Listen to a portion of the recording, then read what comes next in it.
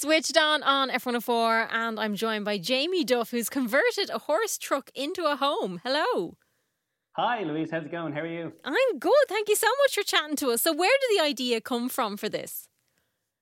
I suppose the idea stemmed from, well, me and my girlfriend, we used to love going to really quirky and kind of random, unique Airbnbs. Mm-hmm. So I've always had this idea of converting a horse truck into an Airbnb with like an outdoor area with a jacuzzi and a bar.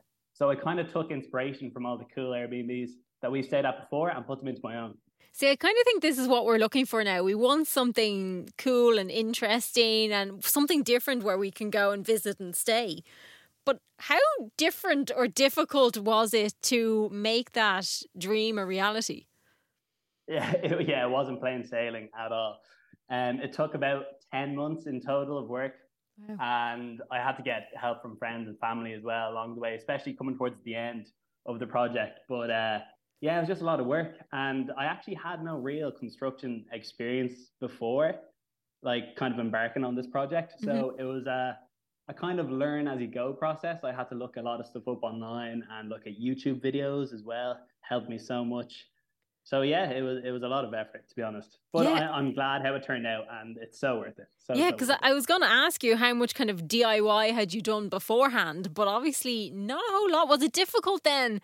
Or do you think that kind of maybe slowed you down a little, that you had to kind of research a bit as you went? Yeah, 100%. Sure, like my only bit of experience was woodwork in secondary school. Oh, I know that too. That was only making model airplanes and small boxes tiny and things. Nothing, nothing compared to this. Yeah, so it definitely did. It definitely did slow me down, kind of looking things up and researching. Yeah. Like if I'd known obviously before, I would have flew through it, I'd say. Yeah, because you went in and you literally cleared the entire thing out, didn't you? Yeah, so when I bought it initially, it had kind of 5 horse partitions at the back. So you could fit 5 horses in this truck. Excellent. And it also had like a really old living area as well. So I had to strip everything out before beginning like the conversion. What was it or was there anything that you kind of came across that you weren't expecting? When I bought it first, after ripping the insides out, like gutting it out, I found there was loads of leaks in the roof. And this was probably December, January time when the weather was absolutely terrible. And it was raining the whole time and it was freezing temperatures. And I was outside on the truck, like sealing and just filling all these holes and trying to find all the leaks. And it just kept leaking. And there were stages where I was like, I'm not going to be able to do this. Like, I'm going to give up. But I just kept at it and kept finding all the leaks. And eventually I got through it. But that was definitely one of the most challenging parts, with finding all those leaks in the winter time. But I feel like working through it. Yeah, but I feel like having gotten that far and kind of working your way through it, at that point it would have been a shame to walk away from it. Yeah, true. That's what I was thinking in my head as well. I was like, I know it will be worth it eventually when I get through it. But yeah, it was tough.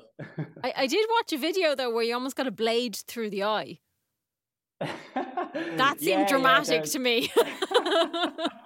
Yeah, there was a couple of mistakes and a couple of close calls along the way. So yeah.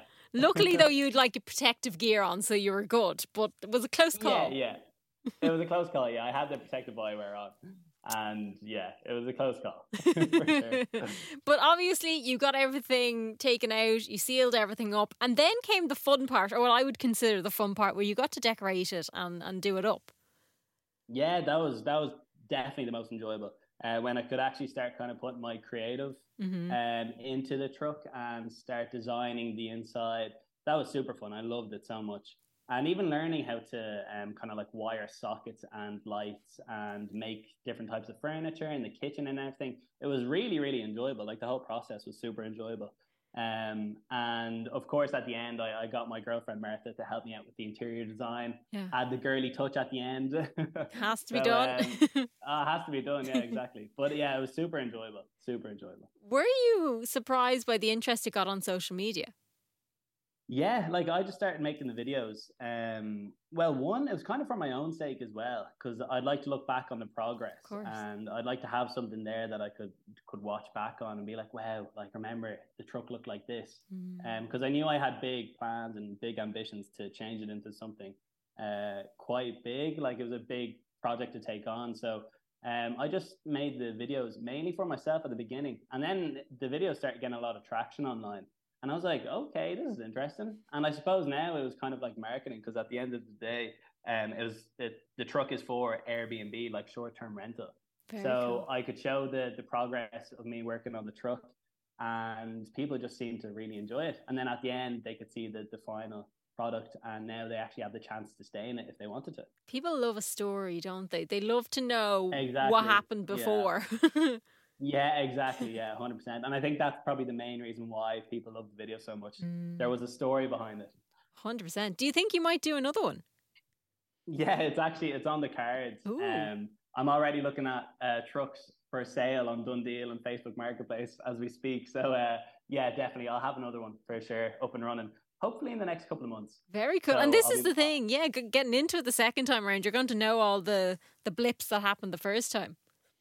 exactly, yeah. I'll be able to take everything I learned from the first truck and put it into the second one. And to be honest, I'd say I'd get it done in like less than half the time as well because of everything I learned doing the first truck. Yeah. Like all the skills that I've gained. I'm sure it'll be not a walk in the park, but it's going to be a lot easier than the first time. And it looks amazing. Like you've put in a cinema outside and there's lots of cool features as well that you've included in it.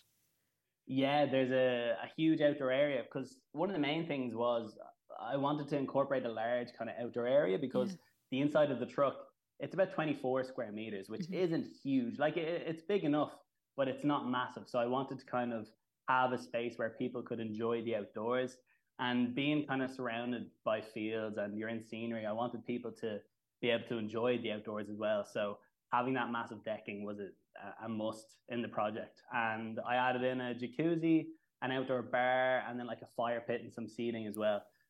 Which I'm super happy how it turned out. Like, Yeah, it looks unbelievable. Where can people check it out?